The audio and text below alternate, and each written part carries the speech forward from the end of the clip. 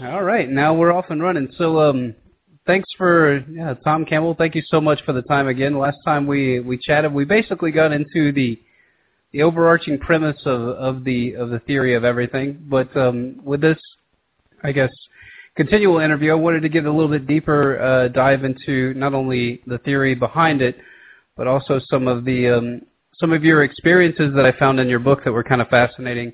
And I wanted to kind of take you back to the very beginning, and your just experience, and I'm sure this will be a funny story, with the handkerchief and the banana when you first went into your experience for your first transcendental meditation, and talk about that briefly, and then we can kind of go from there, because I wanted to ask you some questions about metaphysics and different facets of the universe, and see if we can kind of boil this down for people. So. We'll start out with a handkerchief and the banana. As odd as that may seem, it'll be fun. Yeah. Well, that was. Now we're probably back about 1970. We're probably 1970 then. It was around the date, and I was in graduate school in physics, working on a thesis, and I saw this ad for transcendental meditation.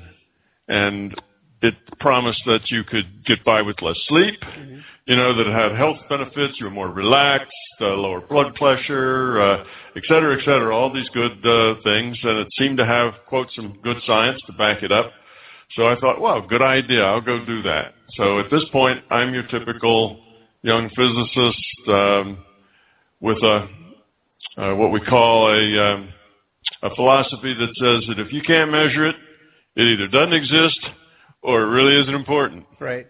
It's irrelevant. One of those two. It's called an operational definition of reality. If you can't do an operation on it, then we're not concerned with it. It's insignificant. So that was kind of where I was, and I wanted to make sure that if I did this transcendental meditation thing, it was real. I was going to get some benefit from it, and it wasn't a bunch of baloney. So I was told to show up at a particular place at a particular time for the initiation into this. And at that time, I would be given a mantra. And already I didn't like the sound of it. Why don't you just, give me my mantra now? You got my $25. Give me my mantra. I'll go see if it works, sort of thing. What do you mean initiation? What's all that? So I already had a little edge on, when I show up at this place with my handkerchief. And they said an offering, and they suggested an offering could be a piece of fruit or anything you really wanted to give. So I plucked up a banana and a clean white handkerchief, which was hard to find because as a graduate student I didn't dress in a way that required handkerchiefs, So that was more of a challenge than the banana. And so I go to this place, and as I walk in, there maybe, 10, 15 people standing around. Fair number of people. It was a small house in a residential neighborhood, and there were just a lot of people hanging around inside the house. And nobody said anything, and here I am holding my hanky and my banana, feeling a little bit like an idiot. I just want to do this thing that's going to give me, some energy, less sleep, et cetera, et cetera. And what does that have to do with, offerings and a handkerchief? The bananas all seem so superfluous as to be ridiculous. So I've got a little bit of a chip on my shoulder in the sense that I don't like doing things that are ridiculous, being a scientist and all. And so I look around, and everybody's standing around kind of sheepish, and so I asked. I said, "Well, hey, what does fruit have to do with with meditation?" And people looked at me like, "What's the matter with this guy?" But I didn't get it, and I was a pretty forward person, so I asked a couple of times, and nobody would say anything to me. So then I just thought, well, I'll just wait in line here, and I'll go through this thing. If this is what they want to do. So I did. It finally came to be my turn, and I went in, and there was a guy in there who was doing the initiations, and he was knelt down in front of you could call it an altar, but it really wasn't an altar. We were on the floor of his kitchen, something like that. It was a small house, and he had this cloth laid out, and he asked for the banana, and I give him the banana, and they asked for me to, kneel down beside him. He was going to go through a ritual, and I kind of balked immediately, because I wasn't up for this. I was up for the science they talked about in the article that I read that said, come do learn how to do this meditation. Mm-hmm. So I asked him, I said, well, what are you doing here? Why do we need the ritual? You didn't say anything about rituals in your advertisement. And he told me, he said, well, it's just, humor me. You don't have to do anything with it. You don't have to believe anything. You have to say anything. Mm-hmm. It's just something that I have been taught to go through. As we give you this mantra, we have to go through this initiation. Sure. So, it's nothing about you. It's all about me and what we do. You're just going to get a mantra and go off and do your own thing. So I said, okay. So I get down on my knees next to him, and I hand him the banana, and I think, what are you going to do with all these bananas, with all this fruit? And he looked at me and had a little smile on his face, and he says, well, we eat it. And I thought, oh, well, sure, I get it, this is lunch and breakfast. Okay, I get it. I don't mind. I'll give you a little banana. That seems fair enough. If you're going to, do this thing for me, you probably deserve at least a banana and $25. Mm-hmm. The going price at the time was something like $80 or $90 or $100 for people who were not students. But there was a special on for students at $25. So I was already getting in at about a quarter of the price. So I thought a banana was probably a pretty fair tip. So anyway, we went through this thing, and he said his words and whatever, gave me a mantra, and sent me out to practice it so that I wouldn't forget it. He gave it to me, and then he said, well, repeat it a couple of times out loud. So I did, and he said, okay, you've got it. Now go outside and practice it for 15 minutes, and then free to go. Just go, and we'll have another meeting in a week, and we'll discuss, how you've been doing and seeing if there's any problems and that sort of thing. And we'll have maybe, 2 or 3, 4 meetings, and then you're on your own. Mm-hmm. So I said, all right, good enough, fair enough. So I went out and I sat down and I did what he said. I sat someplace, closed my eyes, and there's other people like that too. There's still people standing around waiting to go in the front end, but there was also, just 7 or 8, 10 people sitting down with their eyes closed places. So I just found a corner, leaned up against the wall, and closed my eyes.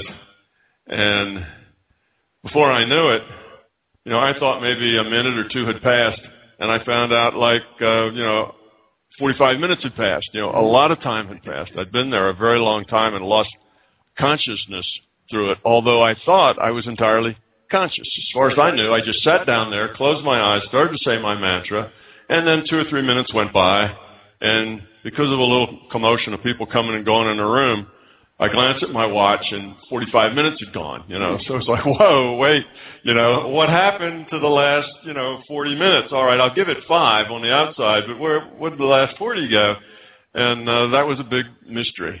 So that was my introduction to meditation. So before then, I had not done anything like that, had not meditated, had not read any books or anything else, had no knowledge whatsoever of meditation, Eastern philosophy, Western philosophy. I was a physicist. If you can't measure it, it isn't important. So that's kind of my initiation into, awareness of consciousness and awareness of, say, a larger reality. Sure. But I put the story in the book because it is kind of a funny story, but it shows pretty much where I was coming from and the kind of mindset that I had. And, I haven't really changed that mindset much. I'm still, a hard person to convince, and it still needs to have good, solid logic, before I'm willing to go there. Sure. But so that's all the same. But my sense of the reality and how large and broad and deep it is has changed immensely, since that time. So once you experienced that, did you on your way home? How did it plague you? I mean, you touched on it briefly, but what was the mindset after you left that? Was it just something that you figured you might have, just slipped off and taken a nap, or was that something that really plagued your subconscious and saying, what really did happen right there? Is this part of what I've been missing, so to speak? Yeah, it didn't plague me in the sense that I was anyway worried about it, but I did know that something strange, something odd had happened. Because no, I didn't fall asleep. I knew that because, as a graduate student, you're tired a lot of the time anyway, because particularly doing research, and you get with the big guy, I was working with a low-energy accelerator, and once you get experiments running, you just run with them until they go. So you may be up for 1 or 2 or 3 days, running experiments, and of course, there's always more to do than there's time to do it in. So being tired was one of the reasons that I was interested in the first place. They advertised that get by with less sleep. But I didn't happen to be tired that day. I'd gotten a good night's sleep. I didn't feel like I had ever lost consciousness. I was leaning up against the wall. If I'd have lost consciousness, I probably would have slumped over on the floor or something else. So I know that my conscious awareness only saw a few minutes go by, yet 40 minutes more went by without me knowing anything about it. So I just kind of thought, well, that's kind of odd. Something, I've done this strange thing, which is this meditation. And for a young physicist, that's a strange thing. Sure. And something really strange happened. I had this very strange experience, and mine was very much open. Said, well, that's interesting. I wonder what's going to happen next. I was very open-minded. Right. It wasn't at all disbelieving when I went into this. It's just that I hadn't any information to let me know what it was about or how it would work. So I was really pleased in a way. I had done this strange thing, and a very strange thing happened, and I was kind of, you might say, excited, or at least very open to see, well, what else is going to happen? What's going to happen next? So that took you from a strictly analytical, measuring, weighing, seeing, touching, believing sort of mindset to perhaps expanding your horizons. And by reading your book, it seems like that you're much like myself. You're very skeptical on the outset, just skeptical in general about how things work and the way that things work. So did this add to your paradigm, or did it take your paradigm to some place that you never thought it could go as somebody that measures, like you said, the operational definition of reality? Did it take you into a different mindset? Well, that experience by itself didn't do anything more than open me up to possibilities that there was something going on here that I didn't understand or didn't know, and I just needed more data. I needed more information. So I was looking forward to practicing the meditation, right, and to going to the meetings or whatever and seeing, where does this lead? Right. It had nothing special at all happened. It would have been, right, banana, hanky, right, magic word, okay, nothing really happened, but it did. Something very dramatic out of the, something I'd never experienced before happened. So now it was like, well, okay, let's see where this thing goes. This is interesting. We've got new information here. So I was entirely open as to where it might lead. And the fact that something strange happened was just was very good. I was very pleased that it looked like maybe it would go someplace interesting. Now, were people in the scientific community your colleagues? Did you share your experience of what you were going through with them, and did they take part in some of these experiments, or did they kind of brush them off? Or I don't know how tight the group was that you were working with or doing experiments with, or if you were just doing them as a solo mission up there. So how did that kind of pan out? Well, it was, the work that I was doing, I was working with other graduate students, and I was on a kind of a research team under a major professor and that sort of thing. But sure. No, I didn't talk about it. It was my experience, okay, and I didn't feel that it would have meant anything particularly significant to anybody else. And the reason for that is very likely that if somebody had come and told me that, it wouldn't have meant a thing to me. It would have been, okay, you had an experience. Who knows? You hallucinated it. You fell asleep and lost time. Well, that could probably happen. And I just would have kind of written it off as, okay, people experience things that are strange. All kinds of reasons for that are hard to specify, and it wouldn't have meant much. So I just would have kind of brushed it off and gone on. Right. But when it's your own experience, then you don't brush it off. It's like, wow, this is neat. Let's see where this thing goes. I was kind of excited to follow it up and see what else would happen. Would indeed it do the things that it said it would do? Sure. And as you progressed, and this really does tie into the things that I was reading in your book, the subjective element of reality and the larger consciousness system. I think that's very important. We should get into that. So this was, once again, I guess, the door opening for you and you actually walking through the door. Do you think that people, when I don't want to speculate, but people from a scientific perspective, if they did experience something like this, whether it was after a horrific car crash and they had an out-of-body experience or something like that where they did lose consciousness technically but could still have conscious awareness, do you think that they would write it off, or do you think that they would explore it? What would you say that you're an exception to the rule, or you're a rule in and of itself, and that typically people are going to measure, analyze, and grab any kind of information they can in order to understand the reality frame that we live in? Well, partly was the way I got into it was the fact this was something I did on purpose, and it actually had an effect. Sure. So I saw a result. You see, I did something. I tried to meditate. I got a result from it. So this kind of, we'll take the next step, right? Sure. I mean, it would be kind of foolish to say, I'm done. Well, what was the point of even starting if you weren't going to, at least follow up and see where it went? Sure. And I immediately got the idea that it might go someplace really interesting because I had this interesting experience. So I was very much interested in going on with it. Now, I think of some people,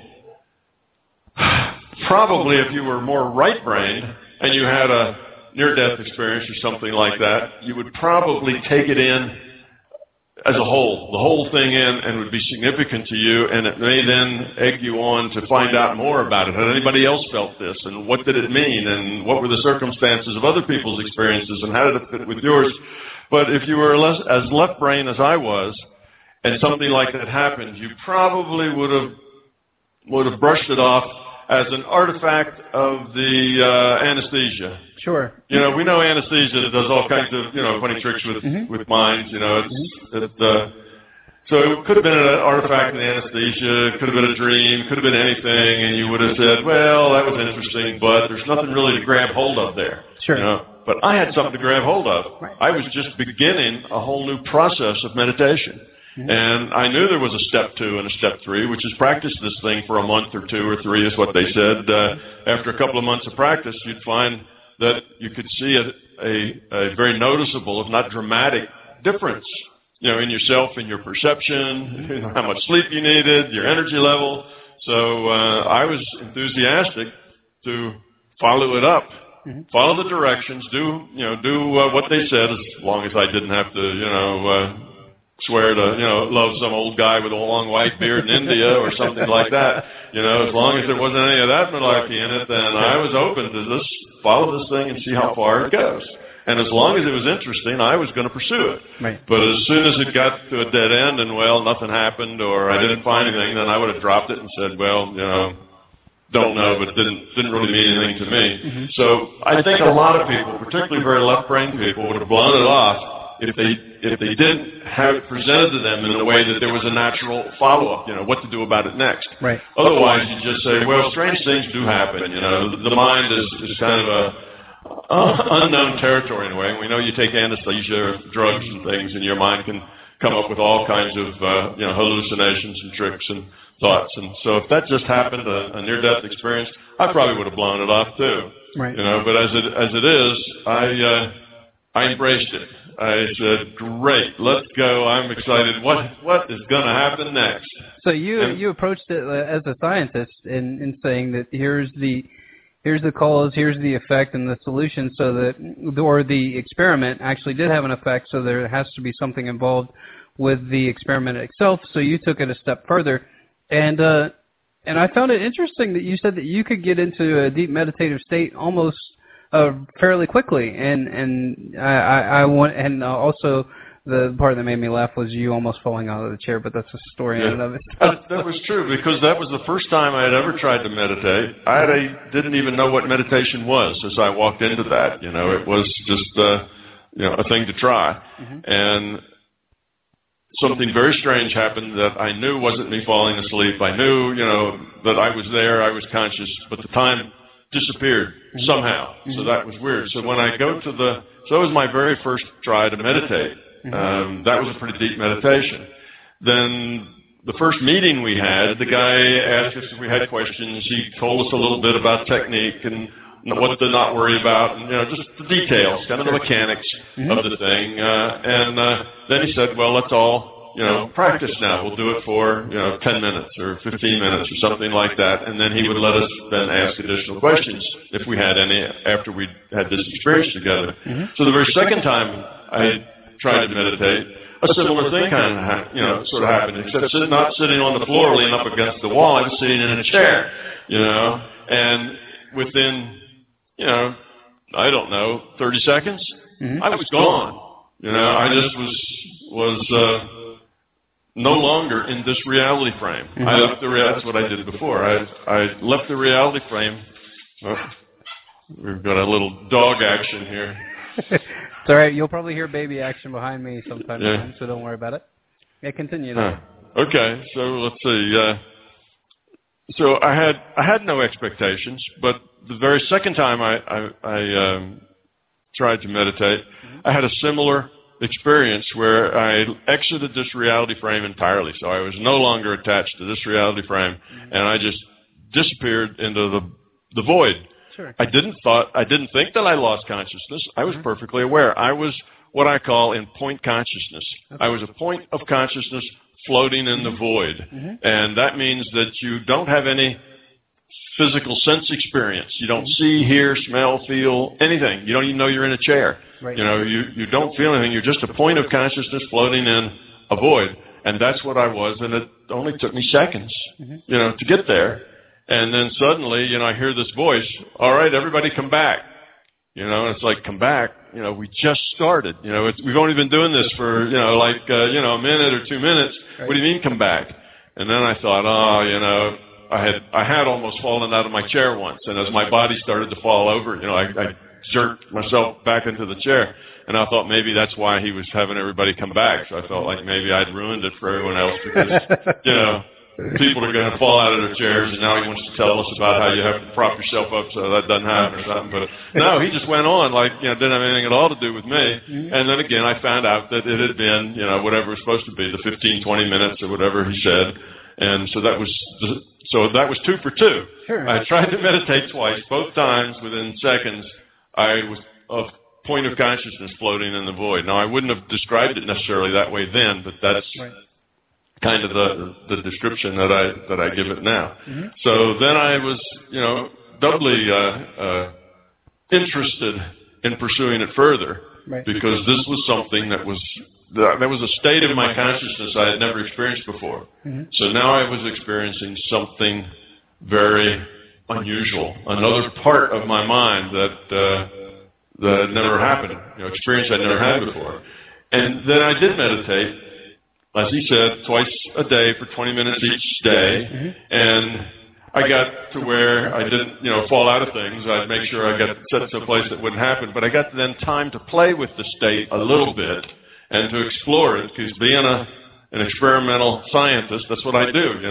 If you run into something that's not quite, that's new, you explore it. Sure. You start taking data. You start investigating, and that's what I did. And eventually, probably about 3 or 4 months later, I found out that I could use it to debug computer code.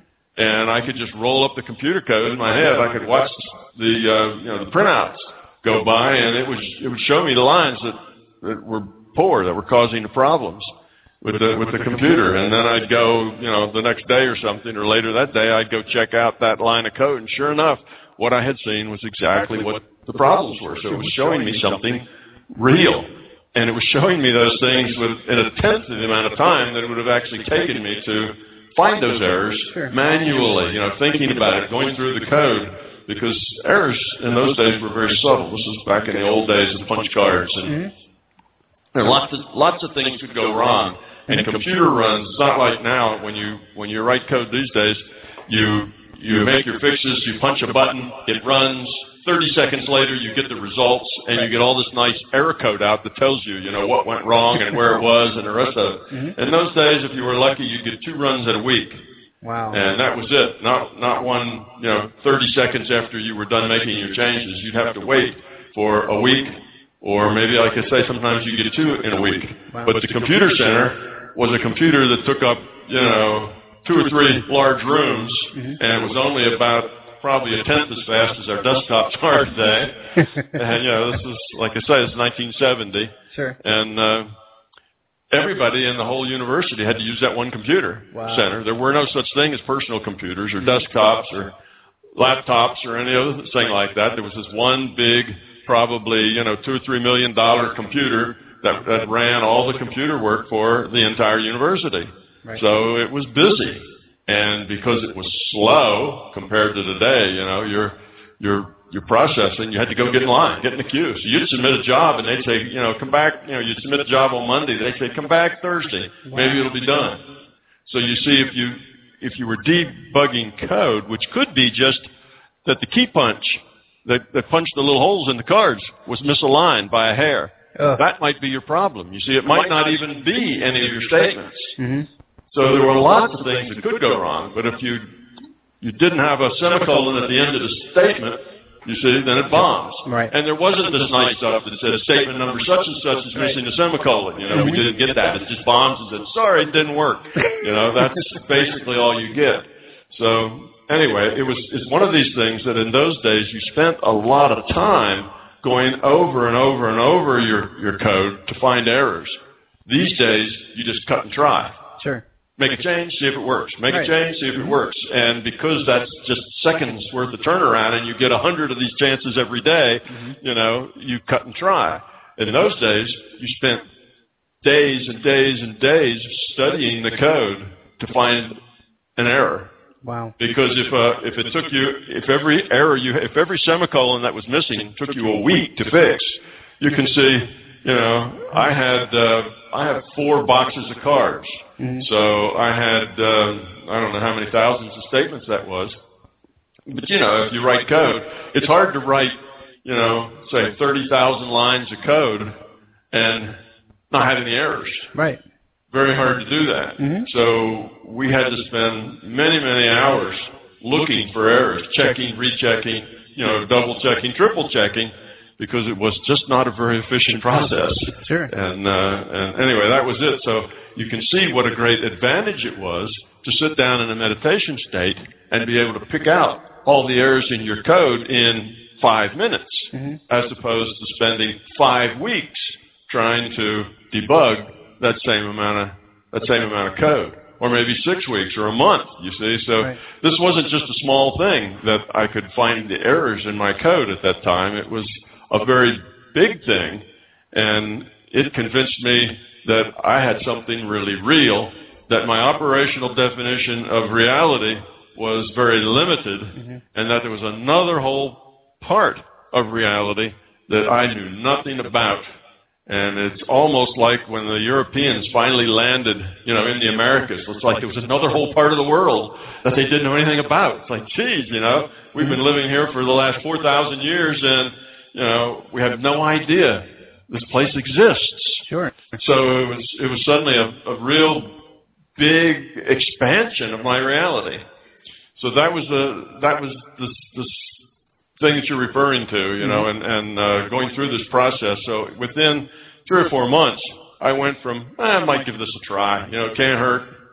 And I hope they don't do anything too weird or whatever. I'm not up to that. To wow, there's this much larger component, much larger dimension to reality mm-hmm. that I never knew existed. Well, being a physicist, what we do is model reality, and I immediately had this desire, how does it work? Right. What else can I do? Right. What are the limitations? Why is it that I can do that? What allows me to debug code? Mm-hmm. And from that point on, I was very curious and interested to continue my meditation, to see what I could do, and so on. And now I had only been doing that for about 3 or 4 months. Mm-hmm. Well, maybe more than that, maybe 6 months or so.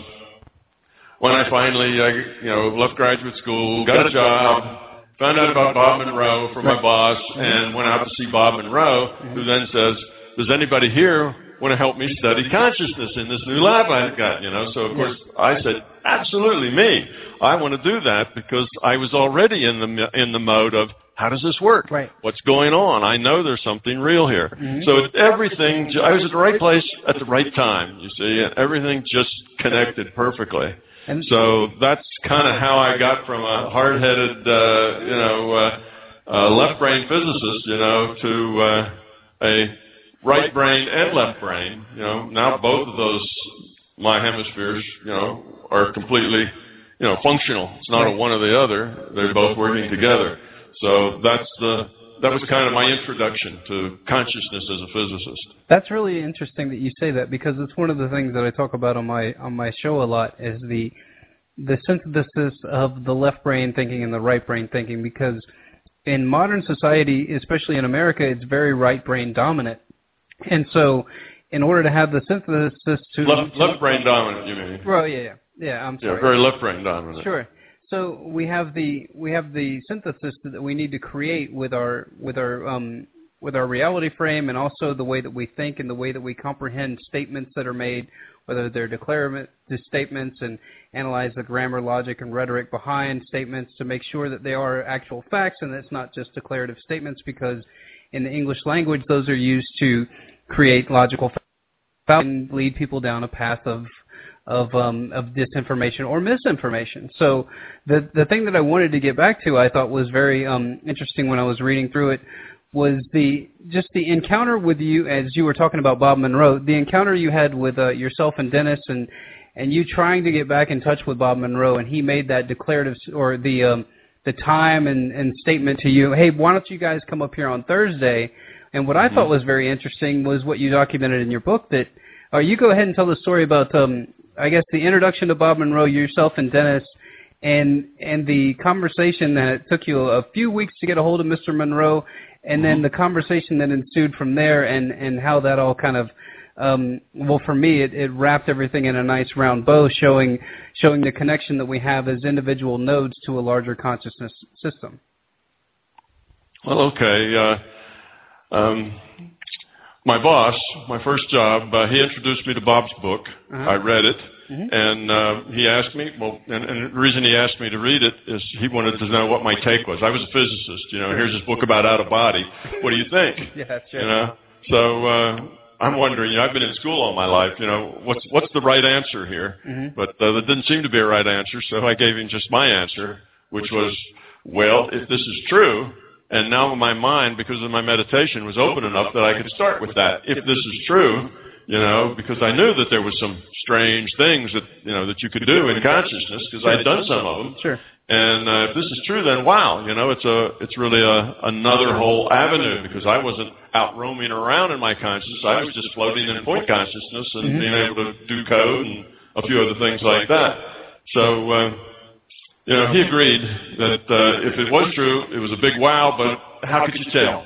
I mean, you read a book, how do you know? Maybe it's this guy just thinks it's, is telling the story. Maybe he just wants to make money with a book that is gee whiz that people will buy. You really don't know. Right. So I was very skeptical, as I, always am. And we went out to see Bob Monroe. Turns out he didn't live that far away from where I worked. And he was only maybe 45 minutes to an hour away. So I went out to see him, myself and probably, 10 or 15 other people from the place where I worked. Evidently, the book had been passed around amongst the people that worked there for some time. I was just kind of on the end of that, and got handed to me. So in any case, we went out to see Bob, and my measure of him and his circumstances and the rest of it was that he was a serious guy who did very much want to make his experiences scientific. He wanted to understand them. He had already had them, couldn't not have them, couldn't run away from them. So he decided to play with them. He wrote the book, and now he wanted to understand them. Why did he have them? What did it mean? Could other people do this, or was it just him, etc.? He wanted to make some sense out of it. And my sense of the man was that he was, in his nature, he probably, if I had to categorize him in types, I would have said he had an engineer's mindset. Okay. He also was very left-brained and wanted to find out how and why and do some serious research. So he had built this lab to study consciousness, and it was very much a build it and they will come sort of thing. He really didn't know what he was going to do with it when he got it done, but he knew that's what he had to do. That was the next step for him, so he did that. And here we were, and all of us in this group were scientists and engineers of some sort. So he kind of looked at us and said, he took us up to his lab and said that he just was finishing building this, and since we were all engineers and scientists, would any of us be interested in working in his lab studying consciousness. And he made it clear that it wasn't that he was going to pay us lots of money, because he didn't want us to be doing it for the money. He wanted us to be doing it because we really were interested. Sure. So he said, would you do that? And I immediately volunteered, and so did a friend of mine, Dennis Menerick. I was a physicist. Dennis was a double E, electrical engineer. So Bob kind of looked around. He was, we were both young. We were in our 20s. And probably late 20s, both of us. And Bob kind of looked around, is there anybody else other than these kids, that really would like to do this? But nobody else was going to take him up on it, so he was stuck with the kids. Sure. And, he was looking for somebody with a little more,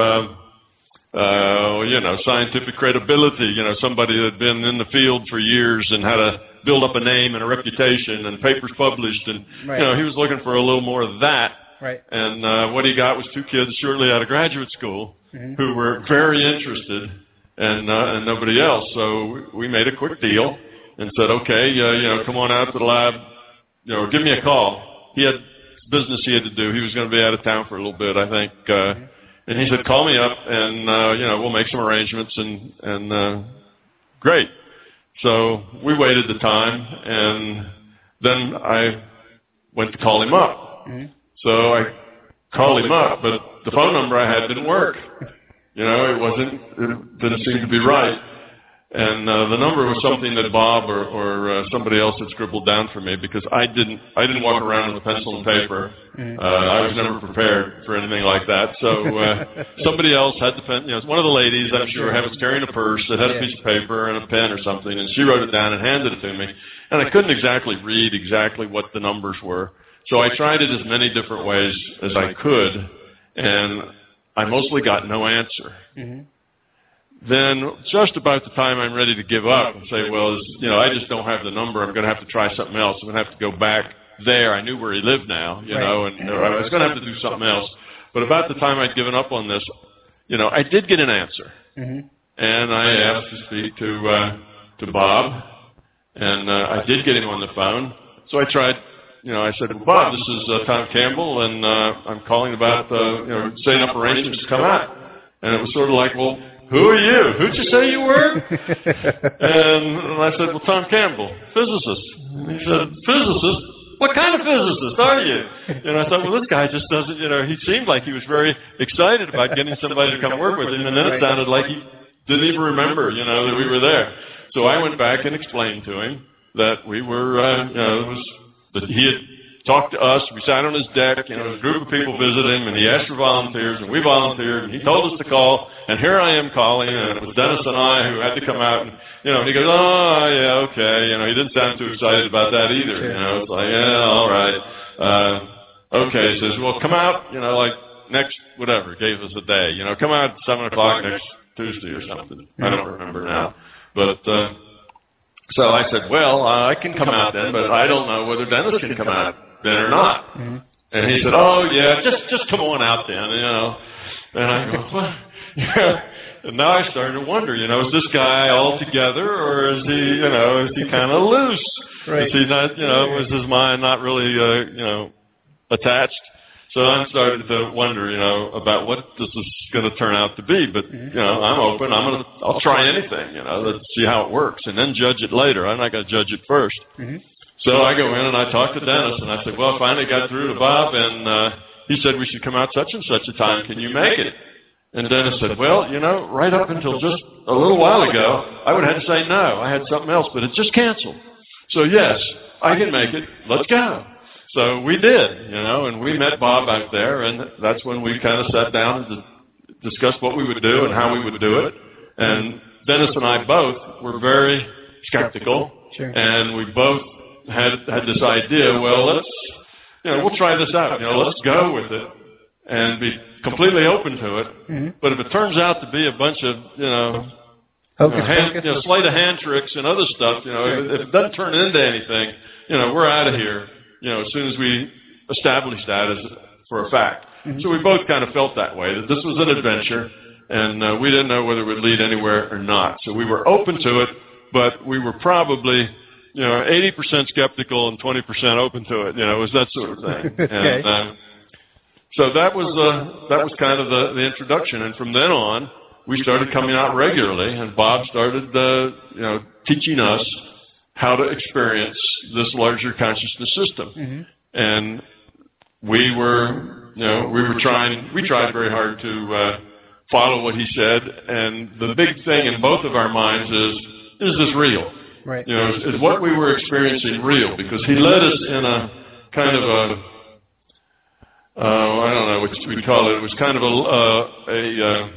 a meditation where he would kind of guide us, a guided meditation to certain things. And he'd take us up to a certain point, and then he'd let us go. He says, all right, go experience, and tell me what it is you're experiencing. Mm-hmm. And we had these microphones that were just above our lips, and we were lying in these isolation chambers that were acoustically isolated, electromagnetically isolated. Right. And we would, as we experienced things, we'd tell him over this mic, and he would record it on tapes, and then we'd discuss it later, and he'd kind of help us understand what it was or whatever. But he didn't really give us a lot of direct direction. It's not like he was the guru who was giving us instruction and telling us how to do this. He basically was taking us to the edge of the brink, told us to jump, and then let him know what happened, on the way down. So he was very careful not to lead us anywhere because he didn't want us to just be following his lead. Right. That or would give have you been science. Data, right? He had no interest in that. Yeah, he didn't want to lead us someplace and then have us parrot back to him, what he led us to see. Sure. So that was of no interest to him whatsoever. That's not what he wanted this lab for, and that wasn't what it was about. So he'd always help us get to a good altered state, and then he'd just, wouldn't tell us anymore. He'd say, "Tell me what you see," and he didn't judge any of the things we saw.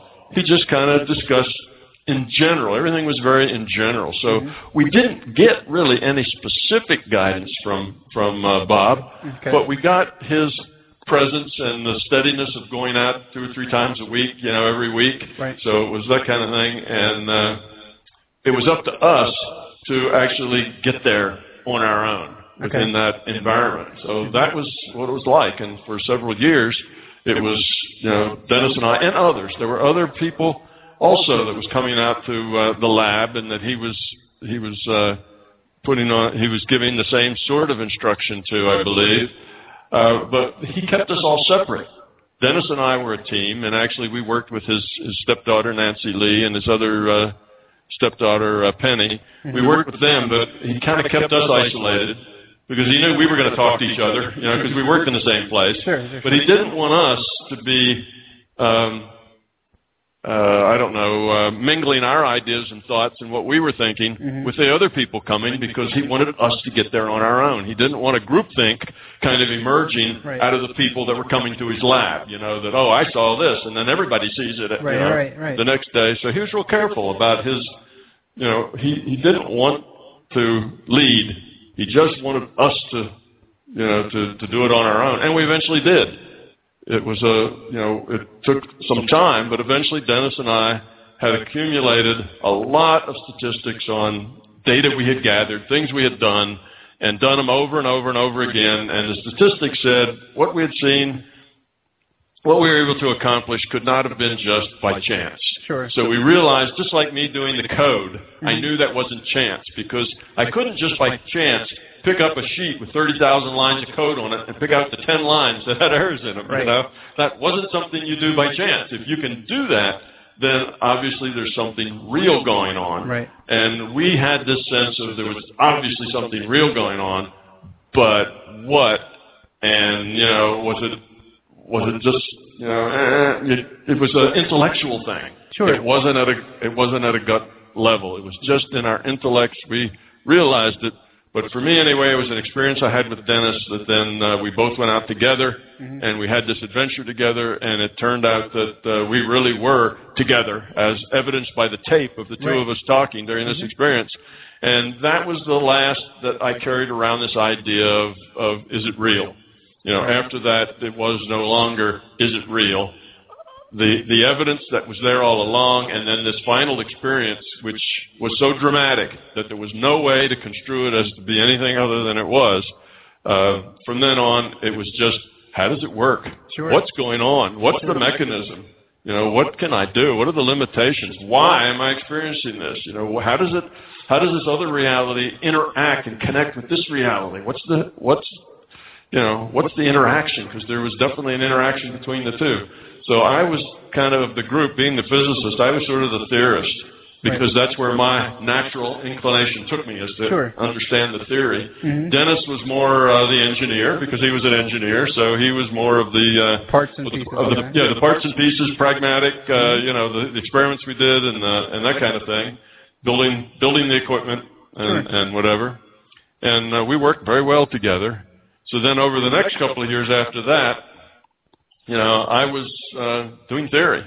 Right. And eventually it got to be where Dennis and I became trainers instead of researchers, when what we were doing became so popular that there were literally hundreds of people who wanted to partake in this experience that Bob had been able to produce, really, with Dennis and I. Sure. He let it be known kind of through his network. We've kind of got some technology that'll help you, experience this larger conscious system. And suddenly 100 people had their hands in the air saying, I want to do it, I want to do it.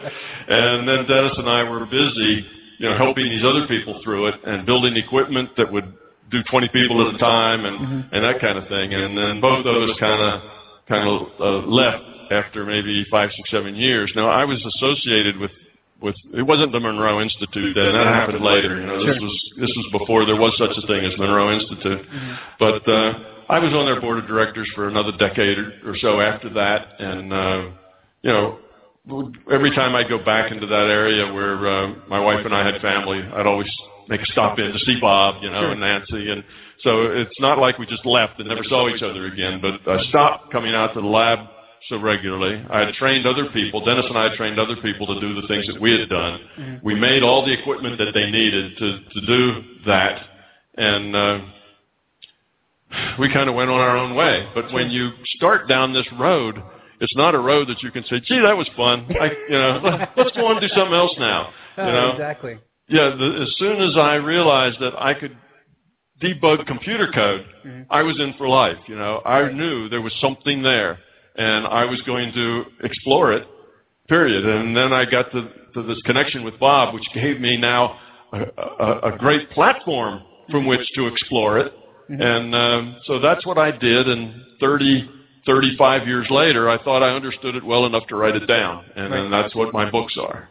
Well, and that part you were reading is the early on part to kind of just say how it is that a physicist got into this. I wanted to just give the reader a little bit about who I was when I began, and how did I end up, being a consciousness researcher and a physics, let's say, applied physicist, all at the same time. Those to most people's minds are incompatible fields. People who do one don't do the other. Right. And here I was doing both and doing them for a long time.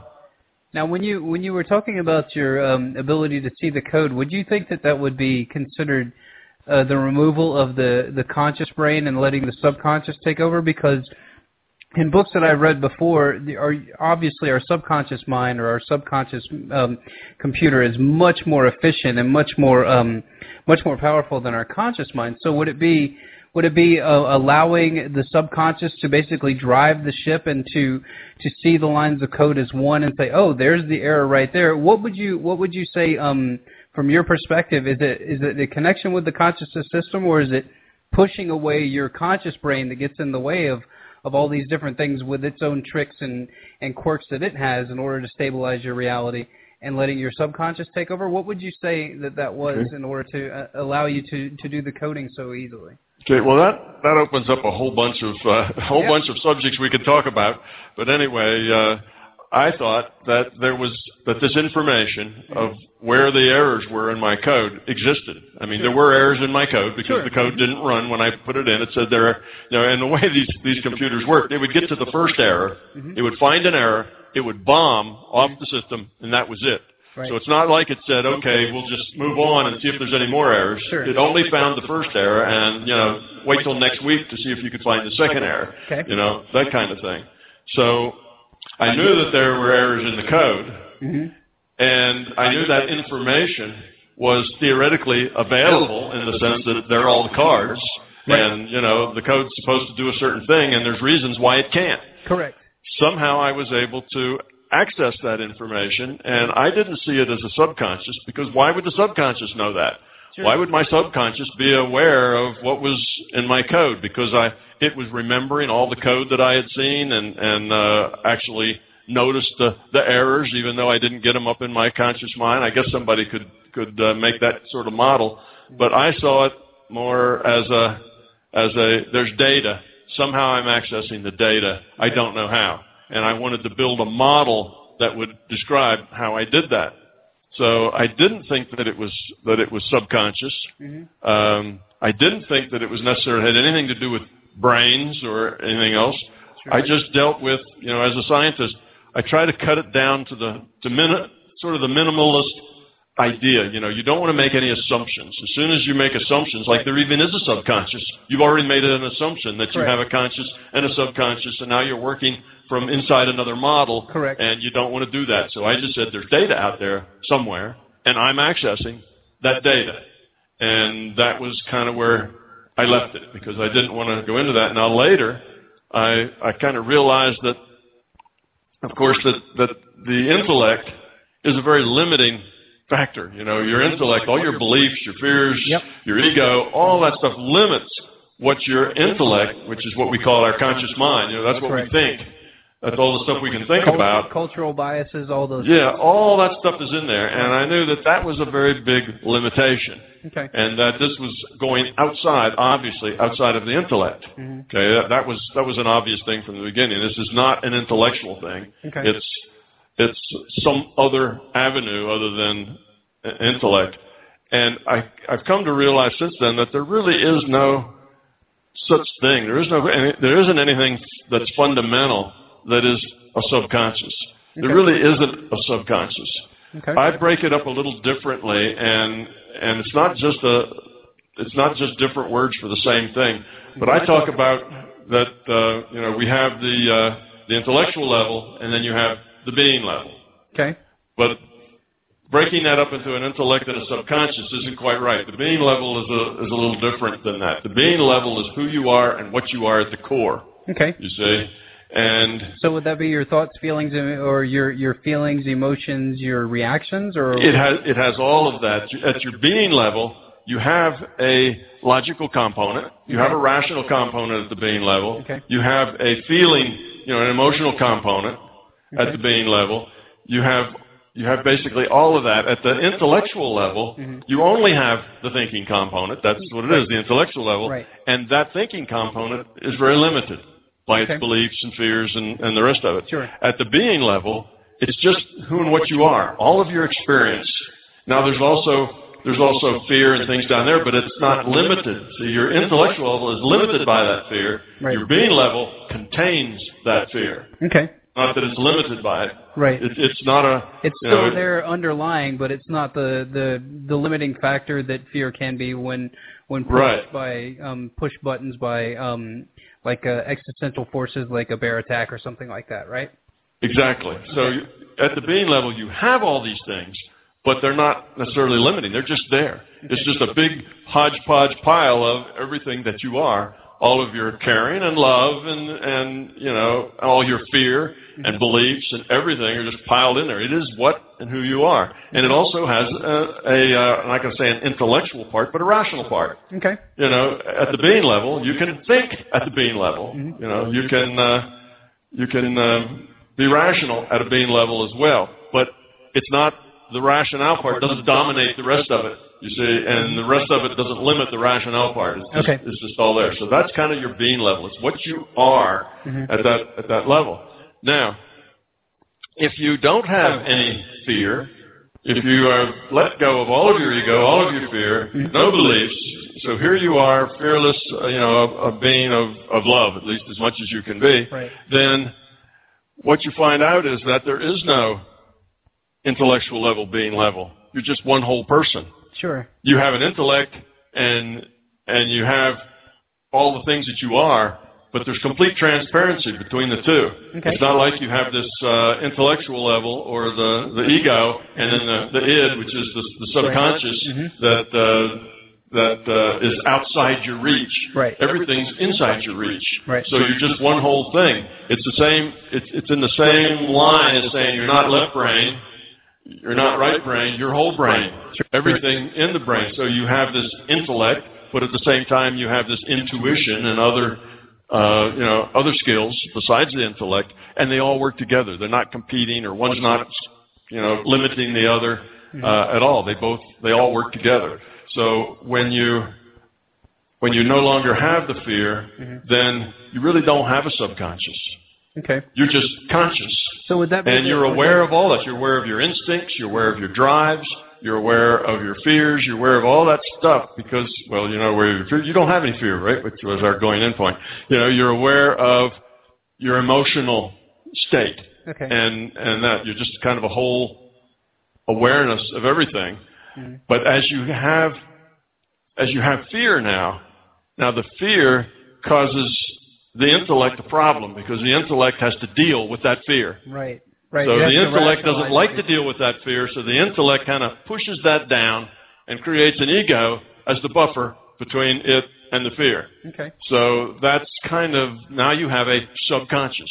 Now you have a part of you that your intellect can't interact with. It's beneath your conscious. They call it a subconscious. Sure. But so that's kind of the way my model is. So a subconscious is really a pathological result.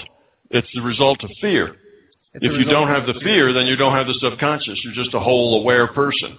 So why did Freud think that it was a part of everybody? Because fear is a part of everybody.